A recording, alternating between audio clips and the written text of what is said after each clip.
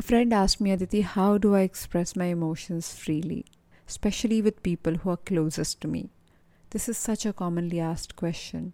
If you feel you are bottling up your emotions at any level, then in today's Daily Mental Fitbit podcast, in the guided meditation series, I will walk you through a process that would allow you to connect to your emotions completely and thereby also find a way of expressing yourself. My name is Aditi Surana. I'm a behavioral analyst and a high performance coach. In today's Daily Mental Fitbit podcast, we'll be doing a short, specific guided meditation. Breathe slightly deeper than your current breath, and with every exhalation, simply relax your body. Sit with your eyes closed, back rested, and both feet touching the ground. Emotions are fleeting, they follow a pattern, and they're unpredictable until you start understanding their trajectory. All of us have a range in our emotion. We have the lowest point and the highest point. We have a particular type of reaction and a way of controlling and hiding our emotions. If you start thinking about your own range and start accepting it, you can help others to understand it. The biggest struggle with not being able to express your emotions is not understanding what exactly you feel in the moment.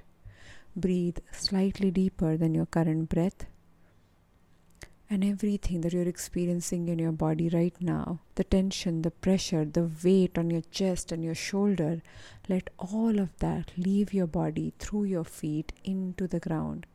Breathe slightly deeper than your current breath.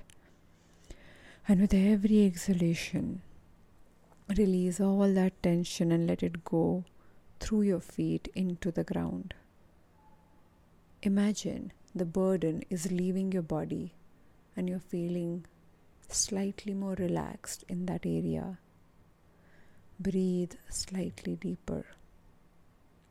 Emotions form patterns.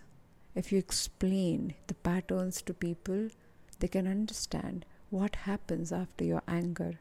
They can understand what happens after your emotional bout. Every single situation, every single fight, every single conflict follows the range that you have of your emotions. Start noticing your repetitive thoughts. Start noticing your ups and lows. And start accepting these emotions for yourself. They might not look like other people. They might be way more intense or light in comparison to others, but it doesn't matter. What matters is you accept your emotions for what they are, and you accept yourself for who you are. When it comes to expressing your emotions, the biggest thing that matters is your own clarity and your own acceptance. Everywhere you're unwilling to do that, will you please now let all of that tension go?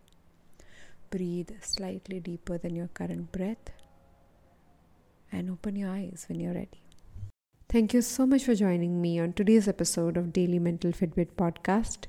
I'll see you tomorrow.